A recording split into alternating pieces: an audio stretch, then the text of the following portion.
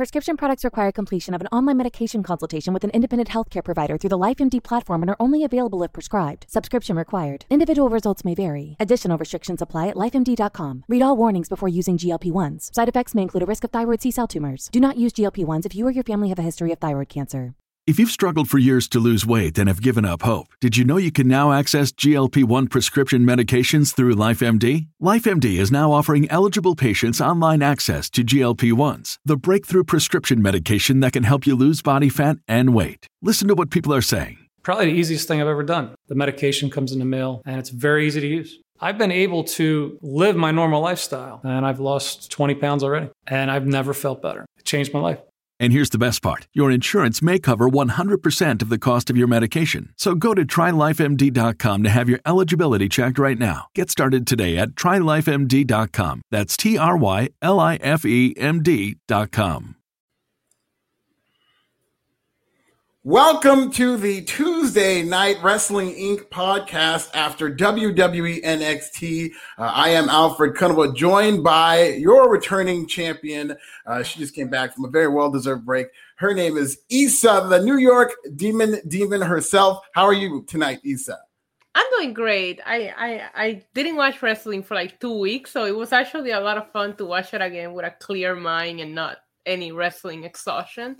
Yeah, I'm doing great. Just had a lot of fun in Mexico. So, and what are your overall thoughts of the show tonight?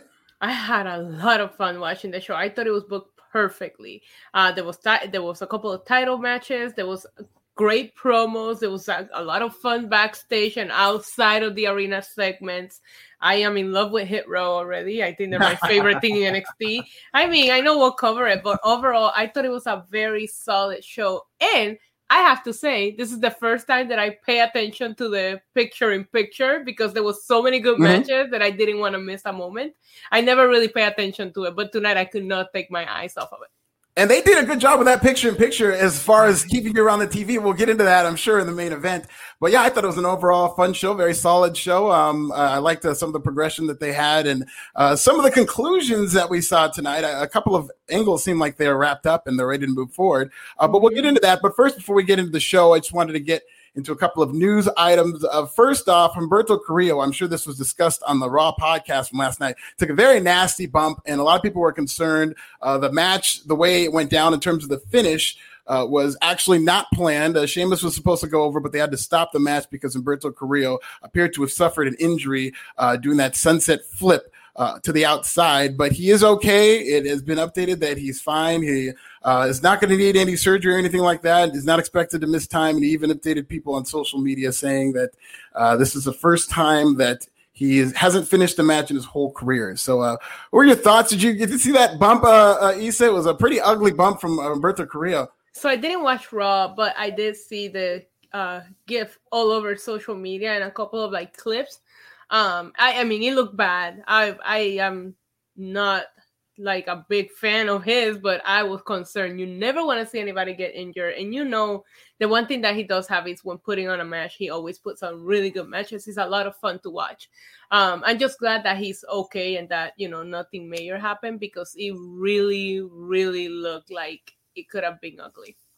Yeah, and really good that he was so like well recovered in such a short time, because when I saw that live, that first thing that came into my mind was that's legit 6-month injury. Like this could be long term. This guy, and I felt so bad for him because he's gotten himself in great shape. I think he's. And he just got back on TV. He just got, like he was sitting backstage. Yeah, like and he's been great. I think just in his role.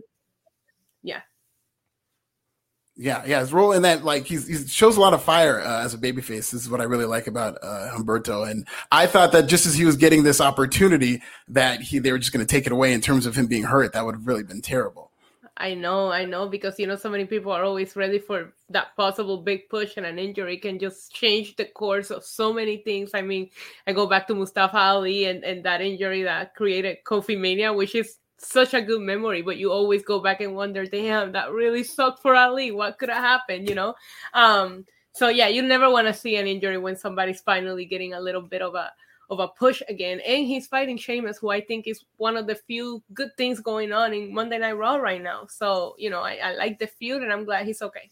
Yeah, they're actually protecting that championship, the United States title. I mean, he's going out there and defending it. He's talking about being champion. I really like it. And somebody else that the people love, they love you. So Brett Murphy, $2 super chat. Issa, welcome back. Where the hell is Glenn Chu? LOL. Well, Glenn is in parts unknown tonight.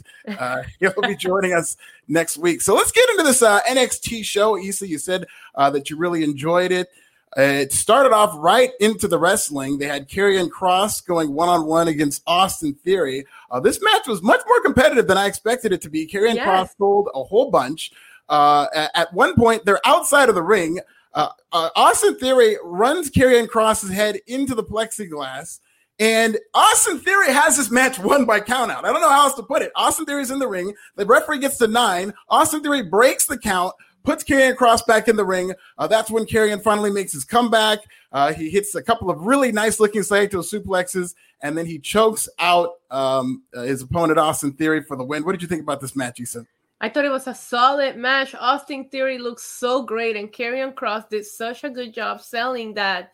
There's a thing in wrestling when you have a really good champion that you stand behind, and the matches might become predictable. Like, this champion is going to win, but it doesn't mean that the match has to be boring.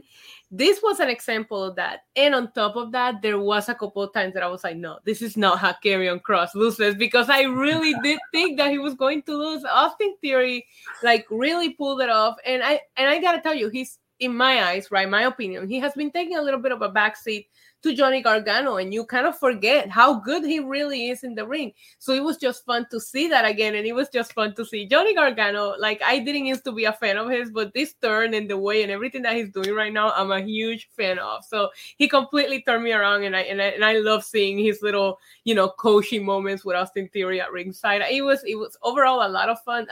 Props to Karrion Kross for selling the way that he sold, because I really thought a couple of times that Austin Theory had the match won.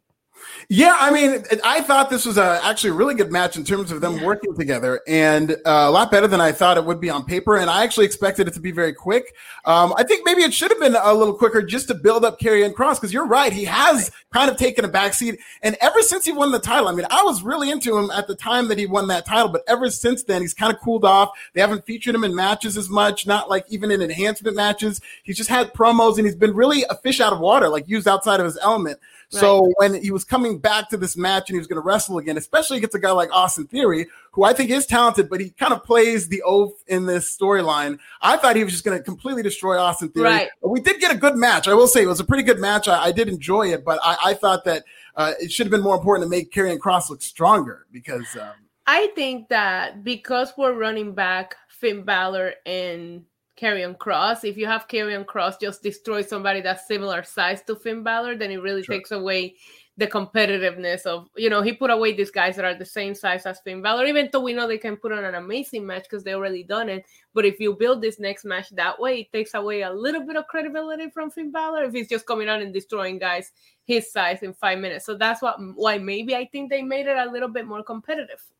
Yeah, no, and I can see that, especially because, WWE, I mean, sometimes to their detriment, they really want people to learn their style, their playbook. So even if a guy like Karrion Kross, who, I mean, he's built on mystique and being invincible, a guy like that, you'll see that they're going to try to work on making him sell more and, working longer for matches. But at least, he can go to the point where it doesn't look like he's being exposed or anything like that. At least when he does go longer in these matches, you can get something that's actually a pretty quality match between him and Austin Theory. And yes, you mentioned Finn Balor, that after the match, Finn Balor just appeared out of nowhere behind Karrion Kross. He manifested. So I guess that's the direction we're going. Are you excited about Finn Balor, Karrion Kross too? I am. I thought their match was one of my favorites out of those 2 nights takeovers. They put on a better match than what I anticipated. I thought it was going to be a good match. Do not get me wrong, but it was so much better. And I really, really enjoyed it. I will put it on my top 3 matches for those 2 nights.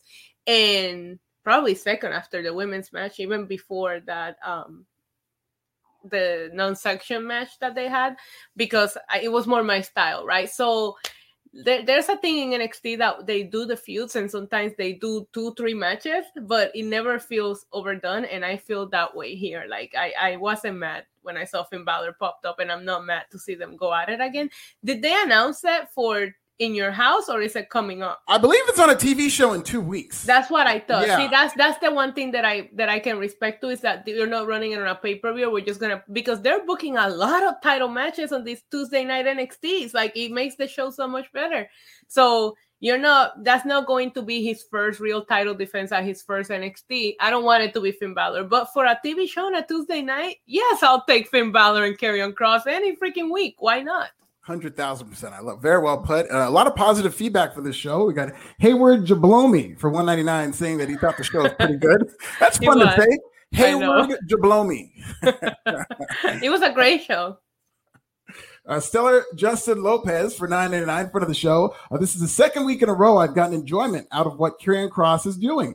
He's starting to show some character instead of being mid-2000s muscular guy number and then just like a random number. Right. That's up. Well, that's very, very interesting. I like that you're enjoying that. I will say that I don't know if I completely disagree with that, to be honest. I do like the fact that they're adding layers to this character. I will argue, though, that this Karrion Kross character is built on this air of mystique where it's about that entrance and about Scarlet and all this stuff about what's around him rather than what he's saying or doing.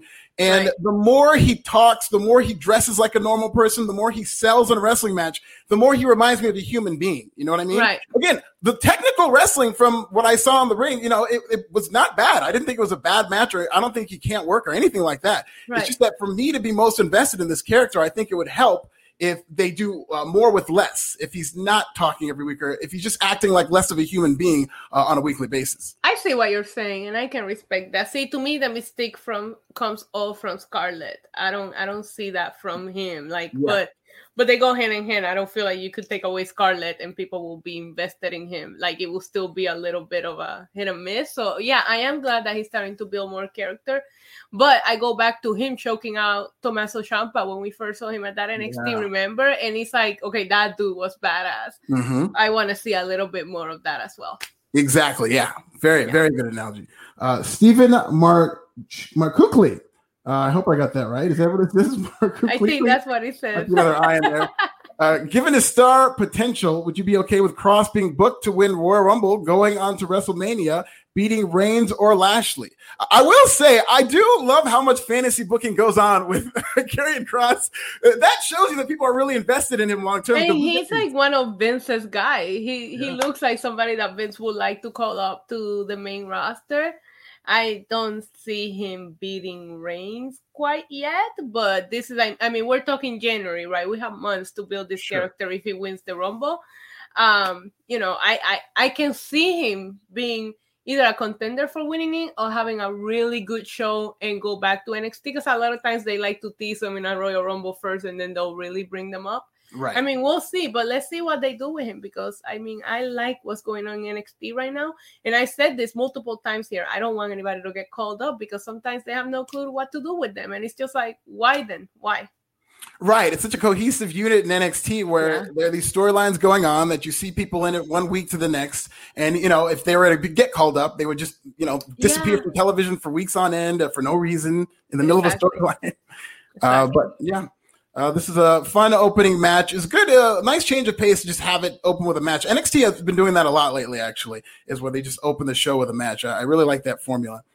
And having the champion start the show, that's why the show tonight felt like it started and they put their foot on the gas and they never let go, because you started with your champion and you ended up with that amazing 2 out of 3, falls match. And then you had the women's match in the middle. This show never stop tonight. Yeah. And listen, I book it like that every week and you're doing something right. It's a great sign that we're like a month into these Tuesday, Wednesday night shows, and NXT or AEW, they could have taken their foot off the gas pedal and been like, okay, we're not going up against anybody head to head. We don't have to keep people's attention, but they're still very much booking this show like it was a big show going up against AEW Dynamite.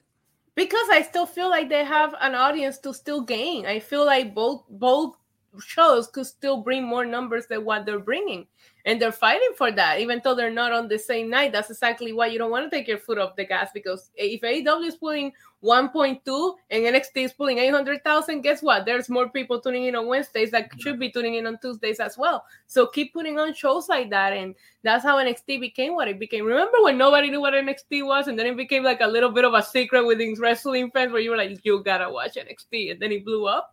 Yeah. It could become the next huge thing on Tuesdays and pull up the same numbers that AEW is pulling, or even Raw, because this was better than Raw has been in weeks, in my opinion.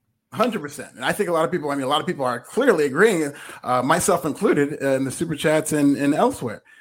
We get into the next match. It's MSK going up against Breezango.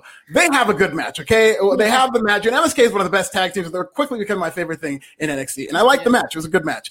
But this match has to be talked about for one particular spot where they're doing the gimmick where one guy gets down on the floor, jumps over, and they're going back and forth with Tyler Breeze. And I believe it's not Nash Carter, but Wes. And so they're going back and forth. Then the referee, Daryl Sharma, jumps over, leapfrogs Tyler Breeze into a drop kick. And it was a very, very great spot to see. It was one of those spots that like kind of instantly went viral where the wrestlers were tweeting about it and a lot of people talking about it. I thought this was an incredible, fantastic spot. Best spot of the show. And it might be the best spot for weeks in terms of this referee out of nowhere just leaping over Tyler Breeze like a pro. Because this used to be a former wrestler. What do you think about this spot? It was so funny. And I had to do like a double take. Like I was like, did I wait, what just happened? You know what I mean? And like I'm laughing. I immediately, something's good when you immediately open your phone and you have to go on Twitter, because I was like, everybody has to be talking about this spot right now. It was epic. Yeah, you're right. I saw the wrestlers like tweeting about it. Everybody was tweeting about that spot. And I was actually watching it with my mom because I'm visiting my sister. And my mom was just like, she got such a good laugh out of it in like a good way. Like she was like, what was that? And she couldn't wait for them to rerun it. So yeah, it was actually, I love when you bring in something that you don't see often or you've never seen before. And that was the case here. Yeah, WWE in general, they never do things like that with their referees, especially in modern day WWE, like the last 10, 15 years. They don't involve referees into the matches to that degree where they're going to even do a spot or get physical at all. I know. If a referee gets involved, it's like a bump. So to see something like that, you're right, that you never really see, was just such a surprise. And I think that kind of helped it. Because I thought it was funny. The live crowd was chanting, "That was awesome," as opposed to like a typed-in chant. Like, I thought this was such a funny moment. And like, it was. There's something about the wrestling, the way that they have it set up in NXT with the real fans plus the screens. Yeah. I wish that eventually we can do something like that with the Thunderdome. If they're not planning on traveling, maybe open it up to some local people that could come in. Because even though it's a smaller crowd, it does make a difference. And I love how they popped for that moment. And listen, outside of the moment, which we could talk about all night probably, but they are two such good, likable teams that you're just going to have fun when you see them come in. I will always be a fan of Breezango. I love those two guys, and they're so much fun to watch. And MSK, like you said, also becoming one of my favorite things. Actually, everybody's becoming my favorite thing in NXT. That's how good NXT is right now. But I really like them, and I just became familiar with them recently when I started watching NXT once I found out I was going to be covering it on Tuesday, and I cannot get enough of them. Like, I have gone back to watch some of their older stuff and all that. So I really like them. It's two fun teams, amazing match, but that spot, we're going to be talking about that one in the future. Yeah, that's going to be a very gifable spot. You go watch it. I just love. He was so ready for it too. He clapped his hands and got like a real worker. Just got right into it. It was perfectly timed. I loved it. You will be hyped too, and you know it. yeah, definitely.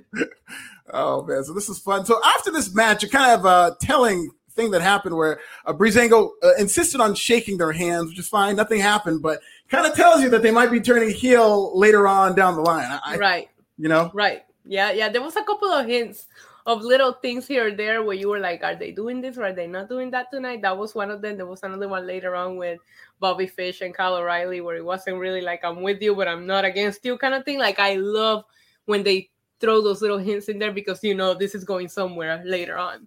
Right. Now, before this match, and we're going to get more into it later, but before this match, Leon Ruff stormed into William Regal's office, and William Regal said he refuses to clear him to wrestle for that night. Leon Ruff just, lost his mind, screaming at William Regal, saying he insists on wrestling, but William says no, kicks him out. Very heated segment, but we'll get onto it later on to the show. And this is another thing I just really love about what NXT is doing with their kind of intertwining storylines, okay? Yes. So just remember that. Yes, agreed. After the match, we got a pretty funny segment with Johnny Gargano where he storms into Regal's office. He's not happy that he's going to have to fight Bronson Reed.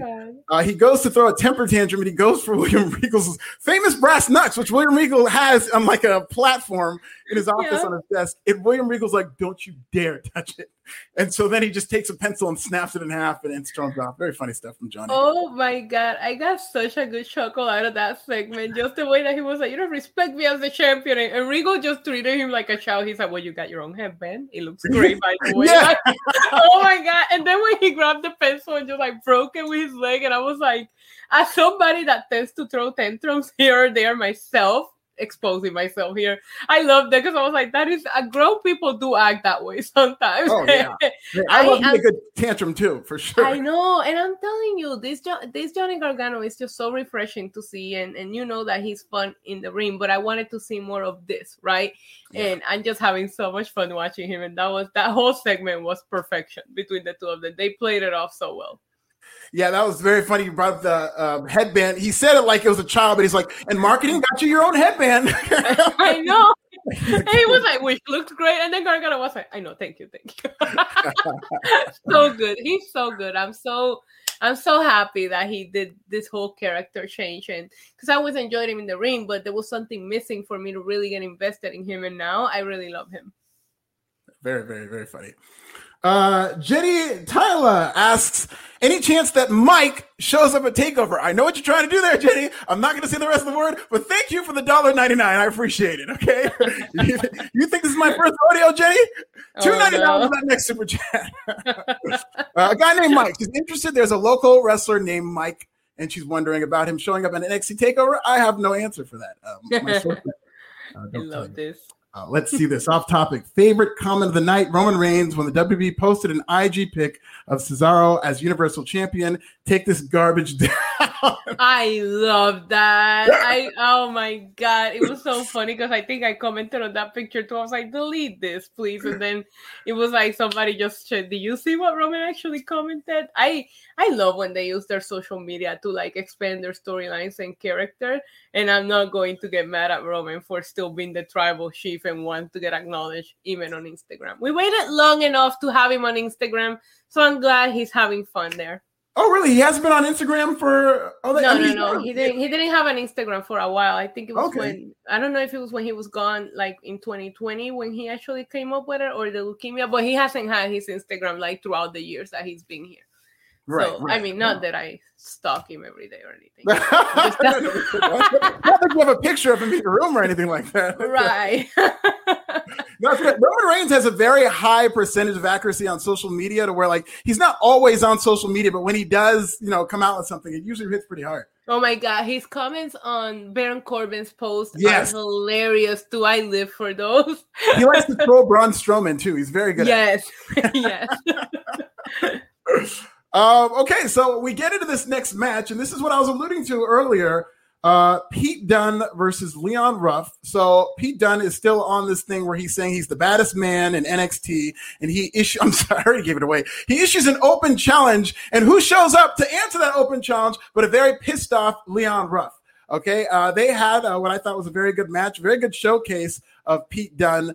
Pete Dunne goes on to win this match in short order. But then again, Leon Ruff getting protected because the announcer was saying how, medically he might not be at 100%. He had that angle with William Regal earlier. So there was a reason to it. And, there's no shame in losing to Pete Dunne, who's, seems to be getting groomed for a world title shot. He even said in his promo that he wants a shot at possibly the world title. So what did you think about this match, Issa? I love the promo. I thought that him coming out and say, I know why you picked. Like, he was mad, but he was like, I don't blame you, because I wouldn't want to face me either. I always pop for those kind of promos.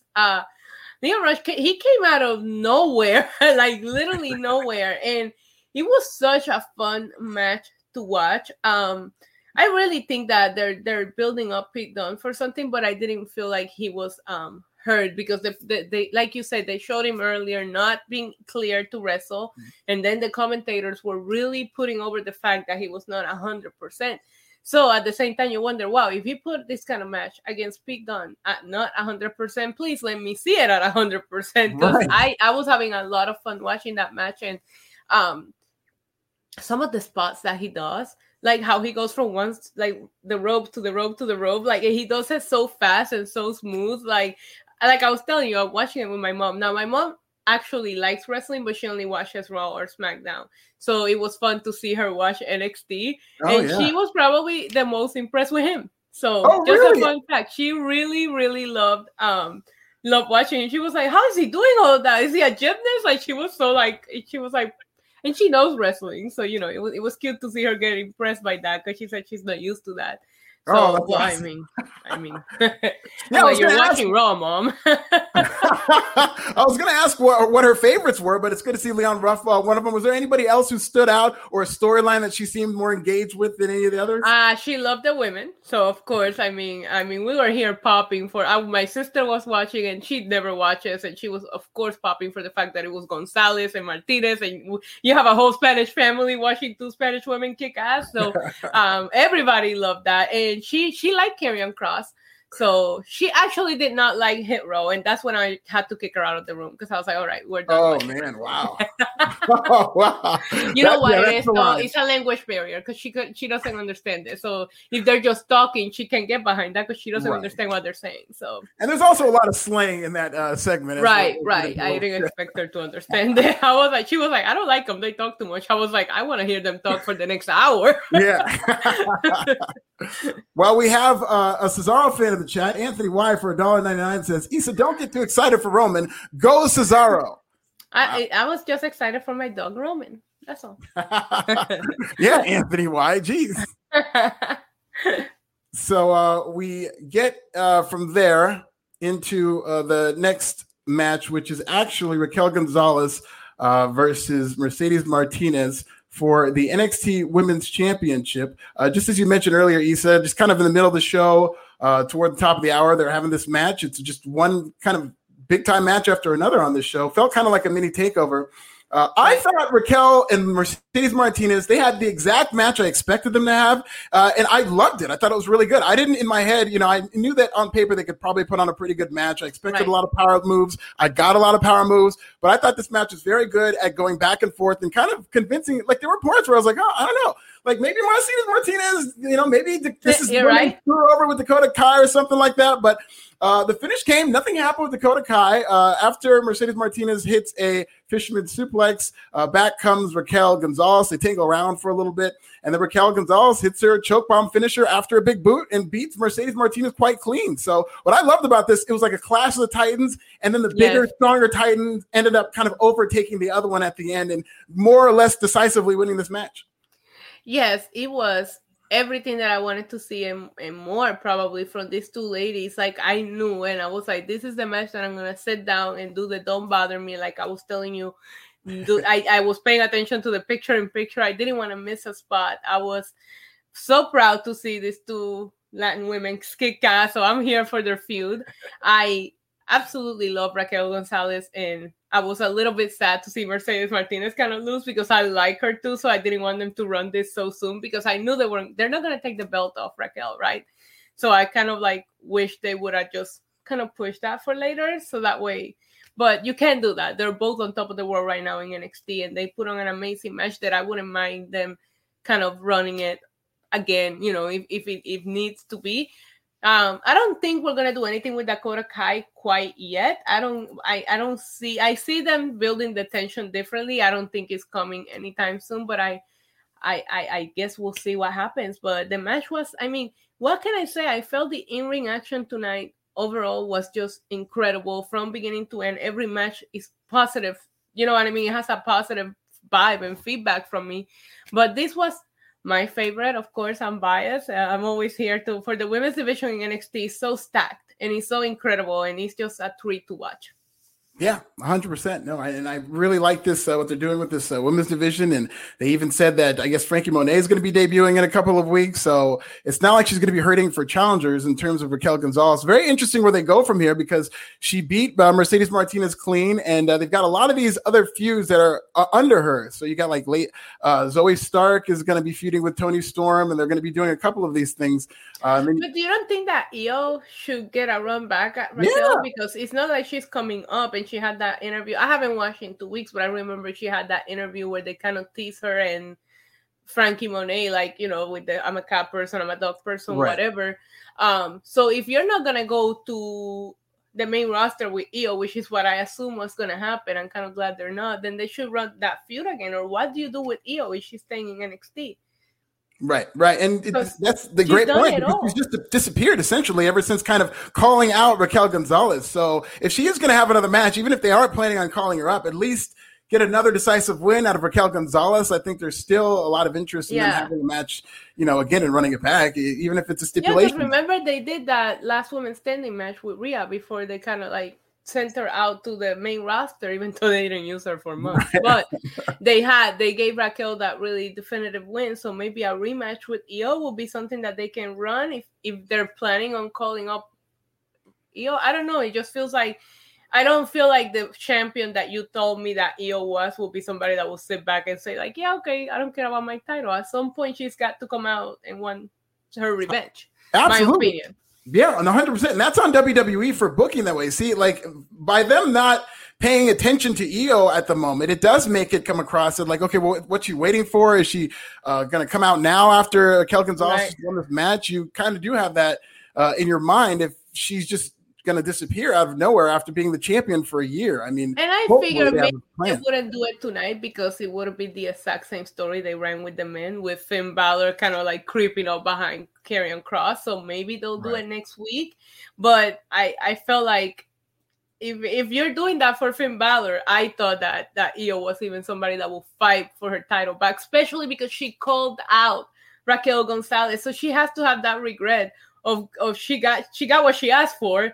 And it was a mistake. So let me fix 100%. My mistake. So I don't know. I would like to see them run that again. And in the meantime, I wouldn't mind this feud continuing a little bit longer. But I became a very big fan of Io throughout her title reign. And I just don't feel like it's fair to not see her at all. Like you have to do something with her, whether it is the debut with Frankie, because I thought that's where they were going. And that's how you will kind of like swerve Io out of the title picture. But I just don't see her as somebody that will settle for just dropping her title and be done with it like it was nothing. No, that's not the Io that we know, right? Yeah, exactly. It's not the top babyface they've had for the past year or so. And somebody is going to have to jump off the roof at NXT in your house. They can't just have that pay-per-view and have her not jump off the roof. So right. I really hope to see Io sooner rather than later. They actually announced NXT in your house. I believe it's June 13th that they're going to be having that show, but it's coming up next month, coming up very soon. NXT in your house. June 13th. Yeah. Yes. June 13th. So then we get this very fun segment with newest stable in NXT. They are, so it's Isaiah Swerve Scott, Ashanti the Adonis, AJ Francis, who is the guy that we saw last week, who, you know, not a lot of people knew, but his name is Top Dollar now. And then Brandy, who is B-Fab. They give us a little background. Brandy, who's B-Fab, she, I guess, used to tour with Juicy J, as she said. AJ Francis and Ashanti the Adonis both rapped.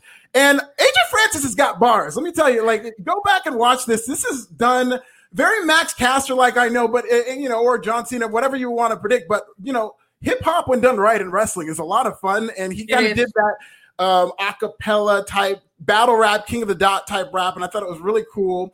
You know, Swerve Scott goes in and says, "We're about to get spooky tonight." Like this was so fun to watch because I don't know if I'm being too specific here, but this struck me as like a group of black friends who just went into a suburban neighborhood just to make everybody uncomfortable. Like when my cousins would come over when I was a kid, we would just go to the mall and act a fool. Like, yeah, we here now. And that's what this struck me as. I just loved watching this. I will say it had one too many slang words. It just like, it was bars, facts, flex, like almost one after another. Oh my God. Wait, he said flex. Just loved it. I thought they were so obnoxious, but in a good way. What did you think about this segment in the new group, The Hit Row, Issa? Oh my God, it was so funny because yesterday I was with my 3 nephews, one in their 20s, the other ones are 17 and 18, and the amount of slang words that I heard yesterday, I heard them all in this promo today, and I was like, I know exactly what audience they're trying to attract. At the same time, I was the same way that you just said. I would get with my cousins and we would go everywhere and just try to annoy people like the weird Hispanic crew, So I really, really liked them. That promo was, I thought it was incredible, and I wanted to hear more from them. And I didn't watch them last week, right? So I don't know. I heard that they were around last week. I didn't watch last week, but this was my very first impression of them. And I told you before we went on air, they're possibly, but I keep saying they're my favorite thing in NXT. Like, this is why NXT is fun to watch, because there's so many different things happening that I feel like anybody could enjoy it, right? Like, I will sit there, I will send my 3 nephews there, and they will probably enjoy the crap out of that promo because it was fun. I thought it was a lot of fun, and I can't wait to see what they do. And I'm always here for women managers, and I love her promo and the words that she said. And she said, "The brains that gets the deal done." And I was like, "Yes, honey, work." So I'm here. I can't wait to see what they do. And thank you for the correction. It was actually AJ's A&E is, I guess, there, that's I guess his character's name, but he's the guy who appears on that A&E. What is it? The biography, not the biography, but the Hidden Treasure show that WWE does on A&E. So a lot of people know AJ from that. But last week they did appear, especially at the top of the stage at the end of the match, but nothing was introduced. It was just, that's AJ Francis, and they didn't explain who he was. And then he was joined by these guys. So this was like the formal introduction. And they look good, not just the promo, just they look cohesive, like their style, their swag. I like them. I want to see where they go. But I think, listen, we just lost a couple of good factions in NXT. On Disputed Era, there was a couple of factions that that broke up. So let's start building some new ones. I didn't have a problem with it. I thought it was fun. And at the same time, it's like, they're there for a specific target audience, right? And that's the thing with NXT. There's a little something for everyone, depending on what you're looking for. They're for me. I like them. Yeah, 100%. And I absolutely like this group, but I think they could, grow on their own and connect with all kinds of people. And I just really hope that WWE and NXT because Swerve Scott, I just know, is a just really smart, brilliant, creative guy. He has his own podcast that he does great with. And if they just let this group kind of run on its own, like what they do with the New Day, and not have people come in and over-script it. I saw a little bit of it where they had to add the slang words at the end of every sentence. But if they did have like a natural vibe to them, like they're hanging out. And I like this group for Swerve Scott because he does have that kind of rapper gimmick. And that's what rappers do. They have entourages. They have people who also rap in their crew. And I think this has a lot of promise if WWE doesn't get in its own way. This could be a lot of fun. I loved it. And like I said, first impressions are everything. And I thought that was very well done tonight. Can't wait to see them in the ring, though. But so far, so good. Yeah, they knocked it out of the park. We got some positive energy here. Our guy, Jax Callens from 109 saying that sending my love and support. Welcome back, Issa. Thank you. What a great guy, Jax. And then Jax also followed up by saying he's is this the same one? No, he says, this is front of the show. I'm all for Hit Row and the way down the road. Oh, Hit Row. Oh, that would be good. It. Oh my God, the contrast between those. Yeah, it's funny, because it is kind of a suburban vibe with the way and the Hit Row. I mean, Aaron freaking Candice and Johnny Gargano are from like Ohio. They should have Indy Hartwell should fall in love with Swerve Scott and they say, "I don't want you dating that boy." Listen, I like that, Krana. That was good. That's very good, Krana. Very good booking. I love it. Mm-hmm. Speaking of good booking, we get into another segment that I absolutely love. I know where we're going. Cameron Grimes is at an auction. This is one of those segments, exactly where it's going, but they did this so well, where it's Cameron Grimes bidding on a home that he wants. The bidding just keeps going up. He bids $8 million, $9 million, $10 million. Finally, $20 million. Cameron Grimes finally taps out. And the new bidder of the home wins. And Cameron Grimes asks, who the hell would pay $20 million for a home? He should have known. This was so well done. This had the camp that it needed. This is just great. What did you think about this segment, Lisa? This feud is everything we need and more. I've been here for it. Like, oh my God. And I can't help but to like Cameron Grimes more and more. But it was so funny because I texted Justin LaBar a couple of weeks ago and I was like, Cameron Grimes is fake rich. Okay, he's fake rich, and he was like, "Stop! He's just to enjoy him." And I'm like, "Yeah, but he's not really rich." And Ted DiBiase is here showing that he's fake rich, right? Yeah. I'm having so much fun. I love that there was so many good, like, serious feuds, right? You had amazing in-ring action, but at the same time, there was so many little segments that got me to laugh and chuckle. The Johnny Gargano one earlier, and then this one. Every time Cameron Grimes shows up on my screen, I have to laugh and stop and watch what ridiculous thing he's going to pull off next. I was hoping he would win the house, though, but hey, maybe Ted DiBiase will let him come over. Yeah, for sure. I mean, that would be a great segment too if he just lets him go in there and kind of tour around. No, he'll rent him the house, right? Like, imagine that. No, I just like what they're doing here, and I really do hope it leads to Ted DiBiase managing Cameron Grimes. Like, they can be enemies for a little bit, and then maybe Ted's got a guy or whatnot, but I really do hope they bring them together and they get to be on screen together in front of crowds. I think this could be one really fun. They have to, because I feel like everybody's behind Cameron Grimes, and this feud was like, we needed it, and everybody's behind it. So to see them together at some point in an arena, I will pop for that. Hopefully we'll be able to start going to arenas and seeing them live again soon, right? But they need to stay together and keep doing this until we're able to enjoy it live. 100%. No, I absolutely love this. I like everything they've done with Ted DiBiase, because like he's only had really quick parts where he comes in, he does a laugh, he says a line or two, so they're not overdoing it. And every time, no.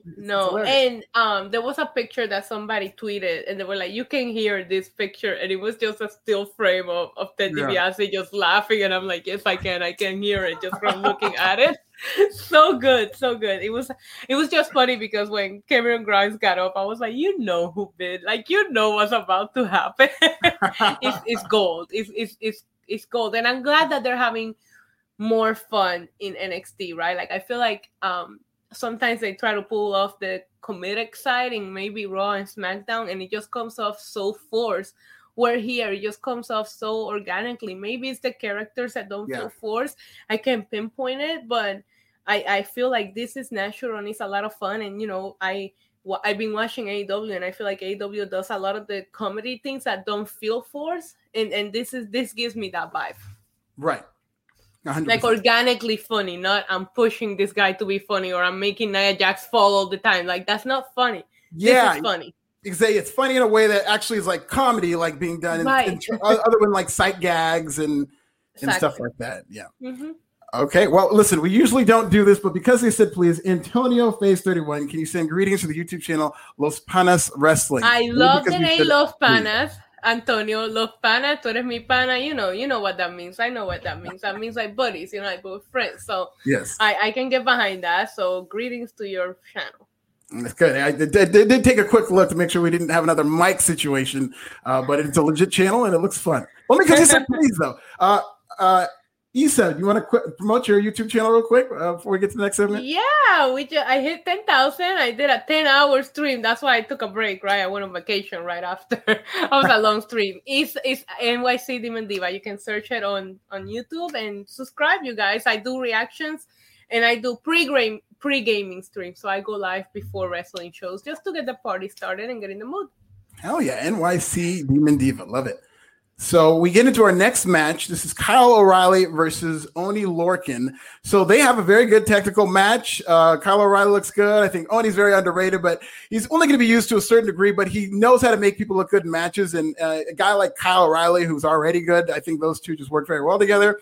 They had a good match, but the storyline coming out of this is Bobby Fish made his return to the ring to come make the save for Kyle O'Reilly. And afterwards, they're kind of squaring off, unsure of each other. And Bobby Fish says he's got his own business to handle, and I'll see you when I see you. When he gets out of the ring. I mean, Bobby Fish has never looked so badass. That was such I know. Like, they did so little with him, but in that little thing where he's just like, I'll see you when I see you, it kind of makes me, well, where are you going? Where was he going? I want to see what he wants to do next. Yeah, so same. I loved it, and it felt like they teased like they might be together, they might not be together. So this is going somewhere in the future. Bobby Fish looked great. Like I was like, oh my god, is that Bobby Fish? Like, yo, where's all that coming from? I thought he looked great. And I love the way that he handled it. It was like a mutual respect thing, but at no time I felt like I'm here. Like I don't mess with you. You don't mess with me. Respect. but I'm gonna go, and I want to see where they go. When is the I'll see you when I'll see you? I need that to happen soon because I'm intrigued. Yeah, 100%. There needs to be some kind of reckoning because we still didn't really get closure with the Undisputed Era. I mean, they did do Kyle O'Reilly versus Adam Cole for that marathon match, but that's clearly something that's going to be continuing. And then you've got Roderick Strong, quote unquote, quit, and then Bobby Fish is now in the mix. So I don't know if this is going to lead to like a fatal four-way between the four guys, but something needs to happen, whether it's a tag team or somebody chooses alliances. But there needs to be something, and I hope that's what they're building to finally just blow this off once and for all. But, if you were to tell me that, Bobby Fish came back, with all due respect to Bobby Fish, just, the character he plays on TV without a tag team, like, who cares, right? But for him to come in and just kind of do what he did and get to cut that promo saying that, like, he's got some plans, I really like what they did here, and I'm very interested to see. Yeah, me too. Like I said, I'm excited. I'm intrigued already. I want to see what they do with him. And what I hope is that if they're going in the direction of a fatal four-way between the Undisputed era, like do it in NXT. Don't wait on it. I know that we did end up getting our Shield triple threat, but I feel like they were waiting to make it so big that they just did it like a B-class pay-per-view, and it didn't feel the way that it should have. So at this point, I feel like if these guys are going to go at it, let's do it at an NXT where they'll give them all the time, and we're going to get just a sick match. Maybe that's you threw that out there, and now I can't stop thinking about it. I would love to see a fatal four-way between them. Yeah, 100%. Stellar Justin Lopez is back on the main roster. We wouldn't even get this. Fish would have either showed up on main event or it would have randomly returned, put somebody over it. So true, 100%. Yeah, and you know what? It's great because even it's not like anybody was clamoring for Fish or something like that, but still NXT is doing right by their storyline, and in doing so, Fish is a bigger deal now. So you're absolutely right about that. Exactly, and this is why I keep saying if you're gonna do the fatal four-way, do it while they're all still in NXT, and let's give it the justice that it deserves. Because even if the Undisputed Era wouldn't be Undisputed Era in the main roster, they're already broken up. Yeah. So I'm thinking like when Gargano and Ciampa broke up and we got those epic matches, like let's just like intertwine those storylines until we get to that fatal four-way, but while they're in NXT. That'd be a great way to book that. Yeah. And intertwining matches where you can have all these combinations until it finally, you could even do the tag team match and then somehow it goes left for all of them. There's a lot you can do in blowing off the Undisputed Era. So no, I like that idea. Yeah, because I think like Bobby Fish and oh my God, did I just forget his name? Kyle O'Reilly? No, the one that quit. Roderick Strong. Roderick Strong. I'm sorry. I just had a brain blank moment. But I feel like they should be mad at the fact that they made it all about the other two, and they should unite and kind of like, listen, we can get there, but we need it. Right. We'll get there however we need to get there, but we need a fatal four-way between them. 100%. So we get to the main event. This is our Cruiserweight Championship main event, Kushida versus Santos Escobar. They have a very action-packed match. Not perfect. It has a couple of missed spots toward the end, but I really like this match. 2 out of 3 falls. So Santos Escobar gets a pinfall early in the match. And what I really loved, I was kind of alluding to this earlier, is right before they go to picture-in-picture, they're getting ready to throw to picture-in-picture. And then Vic Joseph just starts screaming, no, stop truck, because Kushida gets Santos Escobar in a arm bar. Yeah. So it makes it seem a little more realistic to where they're throwing a commercial, but because of the spot, Vic Joseph, quote unquote, has to stop them and say, don't throw to commercial. Something might happen. And something did happen. Santos Escobar tapped right before they were going to go to commercial. So yeah, I love that. It felt very realistic. Like, wait, what's happening? Are we breaking the fourth wall? It did feel that way. I didn't like, now that while we're talking about the first 2 falls, how immediate they happened. Like it was back to back. I didn't like that. I rather one happen and then one happen. You know what I mean? But yeah, I get it. They were in a little bit of a time restriction, and how can you not be with the amazing matches we got early on? I was like, when they announced them, I was like, wait, we're still getting this? Like I was like, because we had so many good matches tonight that I was like, you sure you want to do this tonight? Save it for next week. Like we're satisfied. But yeah, I love that spot where they kind of like call production and say, hey, don't go to commercial. Look what's going on right now. Yeah. It was really, really good. And I would have been so pissed if that fall happened. Seriously. And no, Vic Joseph, he is so good. Vic Joseph, we don't talk enough about him on this podcast, but I think especially when it comes to big matches, he really knows when to get excited to where it gets you excited. Because when he was doing that, it's like, oh, he's not actually going to tap here, is he? And then he did, and Vic Joseph is just freaking out. And he's really good at knowing when to go high like that. I really like that. Yeah, I'm a big fan of Wade Barrett as well. He's grown on me on commentary so much. The commentary, I don't have a complaint about it. They add to the matches. I don't have anything where I go like, oh my God, this guy needs to shut up, or I'm going to listen to it in Spanish, because I actually do that with Raw sometimes where I just change the language. That's the pros of being bilingual, because the Spanish announce team is amazing, by the way. But anyway, it's like, I don't have a problem with them, which is awesome, and yeah, I love that spot. I am a bigger fan of Wade Barrett than commentary, though. I fought for him. I've never been so jealous of somebody's ability to speak Spanish than you being able to watch Raw on the Spanish commentary. Now, like, I'm halfway there. I took 5 years of Spanish in high school, into college. And so I'm going to just learn the rest of it, and so that I can watch Raw in Spanish when I'm just done. Listen, I might have to start running. I'll start running a series on my YouTube of wrestling slang in Spanish. And then that way, as long as you know what the moves are called and everything, then you'll be able to understand it. 100%, yeah. That's a good way to learn, to be honest. Like, a lot of people learn different languages just by watching the TV shows and stuff like that. I taught myself English with music and movies. Right. Okay. Well, listen, I watch a lot of New Japan in the Japanese commentary before they had the English, and I learned, not that I know Japanese, but I know a lot more than I think the average person would know. Right, because of wrestling, right? Yeah, 100%. Okay, well. Well, Alfred Cunningham was going to learn Spanish. Okay, we need to finish this match, actually. I think we got to the first two falls. The third fall came toward the end of the night, and they did have an overrun to where it went past the 7 o'clock over here hour. And I was starting to think that, remember, they did this fatal 4-way in NXT. It was like an Iron Man match, and they did an hour, and there was no finish because they ran out of time. I was fearful that that's where they were going with this one, but they didn't. They kind of get into this really cool looking finishing sequence with a bunch of roll-ups and near falls. And then finally, pretty much out of nowhere, Kushida hits like a Northern Lights bridge suplex and traps Santos Escobar's arm to where Santos Escobar took the 3 count and Kushida won this match, which I was actually very surprised about. What about you, Isa? Yeah, I was surprised by it. I am a very, very big fan of Santos Escobar. So I feel a little bit of a bittersweetness here where I'm like, if you're going to keep having him lose, then stop this feud and let Kushida move on to somebody else. But at the same time, they make magic happen in the ring. So when you're watching the matches, you feel selfish by saying, I don't want to see Santos lose. But when he loses, you're like, okay, but the match was good. So you know what I mean? But I feel like we talked about this a million of times. Santos Escobar is a star. He looks like $1 million, but losing to me, I'm the old school wrestling fan where losing still matters and it still kind of like lowers your status a little bit. But that was and somebody said, Alonso said in the chat, it was one of the best cruiserweight matches we've seen in a long time, for the second time, because their first match for it was also really, really good. Excellent. So it just feels like we're finally adding, and it main evented. So making the cruiserweight title feel important again, because I remember that era where we were getting the best matches we were seeing in the cruiserweight division. And I remember when they announced they were bringing the cruiserweights back, I was excited for it. And then it just like felt like it went nowhere and it kind of like fell apart. So guess what? Now these guys are picking it up. I just don't want it to cost Santos Escobar like his aura of being like this badass, like when he called out Karrion Kross, remember, like that guy was awesome. But now not that losing to Kushida is a bad thing, but I do think that a wrestler that loses too many matches in a row does take away a little bit of the aura of the winner, of the badass look, right? But book the right way, anybody can work their way back up, especially in NXT.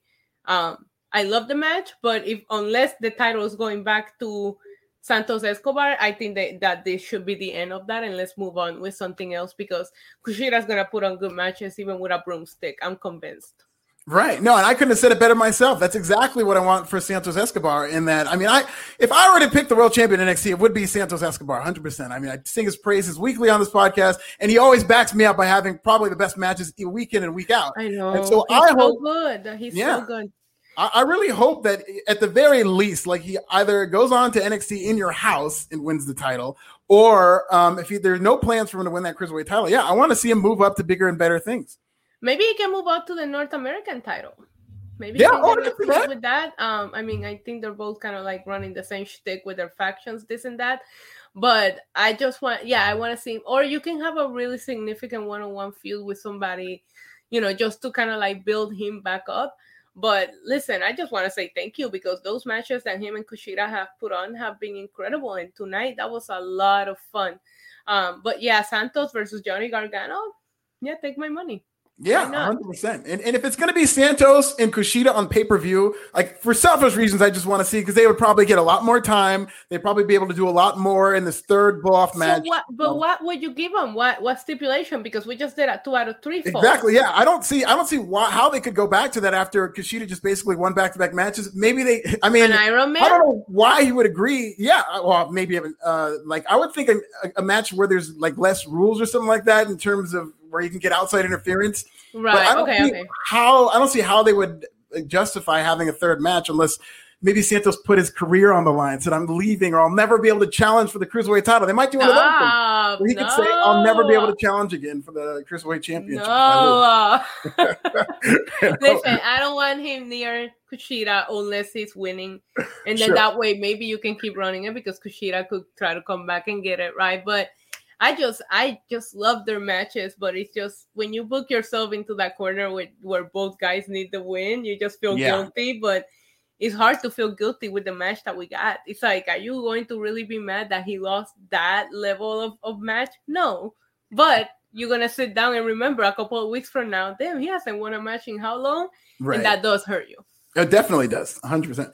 Now, there was a segment before with Johnny Gargano. You brought up Johnny Gargano. It reminded me that they did have a segment where they took out Bronson Reed. Him and Austin Theory, I guess, beat him up. So they're building toward a Johnny Gargano Bronson Reed match for the NXT North American title. And they're fighting next week as well, right? I believe that's going to be next week. I think they announced that for next week. I am here for NXT booking good title matches every week. Like, it just makes you want to grab snacks and sit down because, you're in for a good show. Tonight, overall, that show was just, like I said in the beginning, they just like put their foot on the gas and never let go. There was no, let's take a break. There was no bathroom match. There was none of that. Like, it was a perfect show. Yeah, 100%. It's going to be inside a steel cage as well. Yes. It'll be pretty fun. Yeah, we'll see. You know, the steel cage is one of the dumbest gimmicks, right? I know, especially what WWE's done to it. Like, you have the way, so obviously we're going to get outside interference, but the allure of the steel cage is that nobody can get inside, but we will see at least two members of the way. People are getting inside Hell in a Cells now. Like, they just need to reset these cages and just, like, I don't know how you do it. Like, you got to, like throw down like some steel walls or something, because how do you I need a couple of really good steel cage matches to bring back that aura, so when they say it's a steel cage match, you go like, ooh, instead of going okay. In some territories they would just put barbed wire at the top of the steel cage. I think they've had a couple matches like that in WWE where they just have a bunch of barbed wire on the top of the steel, so that the idea is nobody would get in. Barbed wire? Don't say that word with some of these AEW fans. Listen, I love that match. I hate that every time it gets brought up, people just talk about the ending where freaking Omega and Moxley literally killed each other in there. I hate that that's what people want to talk about, because I thought the match was epic. Oh, yeah, and that's what I said. It really is kind of unfair. It is the way life works. It's one of those life's not fair moments to where that match, I mean, and I had people over to watch that. We had such a great time watching that match. 95% of that match, I was ready to just start declaring all kinds of best match I've seen all year and all this stuff. And the second that went off, that's like really all people are going to remember, and it's always going to be tied hand in hand, which is unfortunate. When I did my reactions for my channel, I split them, and I did the reaction to the finish, but then the reaction to the match, because up to the finish, I was mind blown by what they were doing. So I know we just completely went off topic, but it was like, they always say people remember the finish, and it's true. It's true. You can have a good pay-per-view, and if the finish is trash, that's all everybody's going to talk about. Yeah, and we saw some of that for Blood and Guts, where with Jericho falling I haven't seen it yet. I haven't watched it yet, and now I got on Twitter, and now I have so many mixed feelings, because of course, like, once something gets spoiled for me, I don't go back and watch it. Eventually, it's sitting on my DVR to watch. But I was like, come on! Like, I kept seeing these pictures of all of them with Crimson Mask, and I'm like, okay, that looks like Blood and Guts, right? And people are just like talking about the spot because it didn't look right. Like, he still took a big bump. Like, let it go.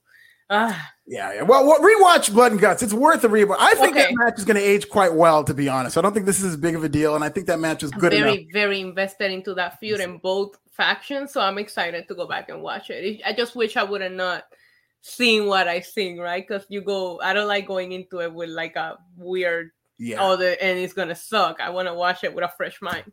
Yeah, I'm the same way about turning off social media if I don't want it. And then when I do get spoiled, you've got some of it in your mind already and knowing what's going to happen. But that's when you know sometimes when there's a great match, like sometimes this happened with Shingo and Will Ospreay, which people were raving about. I'd already heard so much about it. I already knew what happened. And midway through the match, I'm watching the match, like, even though I know the finish, I'm fooled into thinking that something else could happen. So they were able to suck me in toward the middle to end there. Fun show. What are your final thoughts about NXT before you get off the air here? Awesome show. Solid booking. I loved everything about it. And we didn't even see everybody because it was so stacked. So I'm looking forward to seeing different faces next week. I enjoyed it from start to finish. I give it an 8 out of 10. Yeah, 100. Oh, yeah, 7.5 out of 10, around that same. But I really enjoyed the show. I thought, again, there's always things that people could nitpick about and stuff like that. But I thought as a show, this is so great.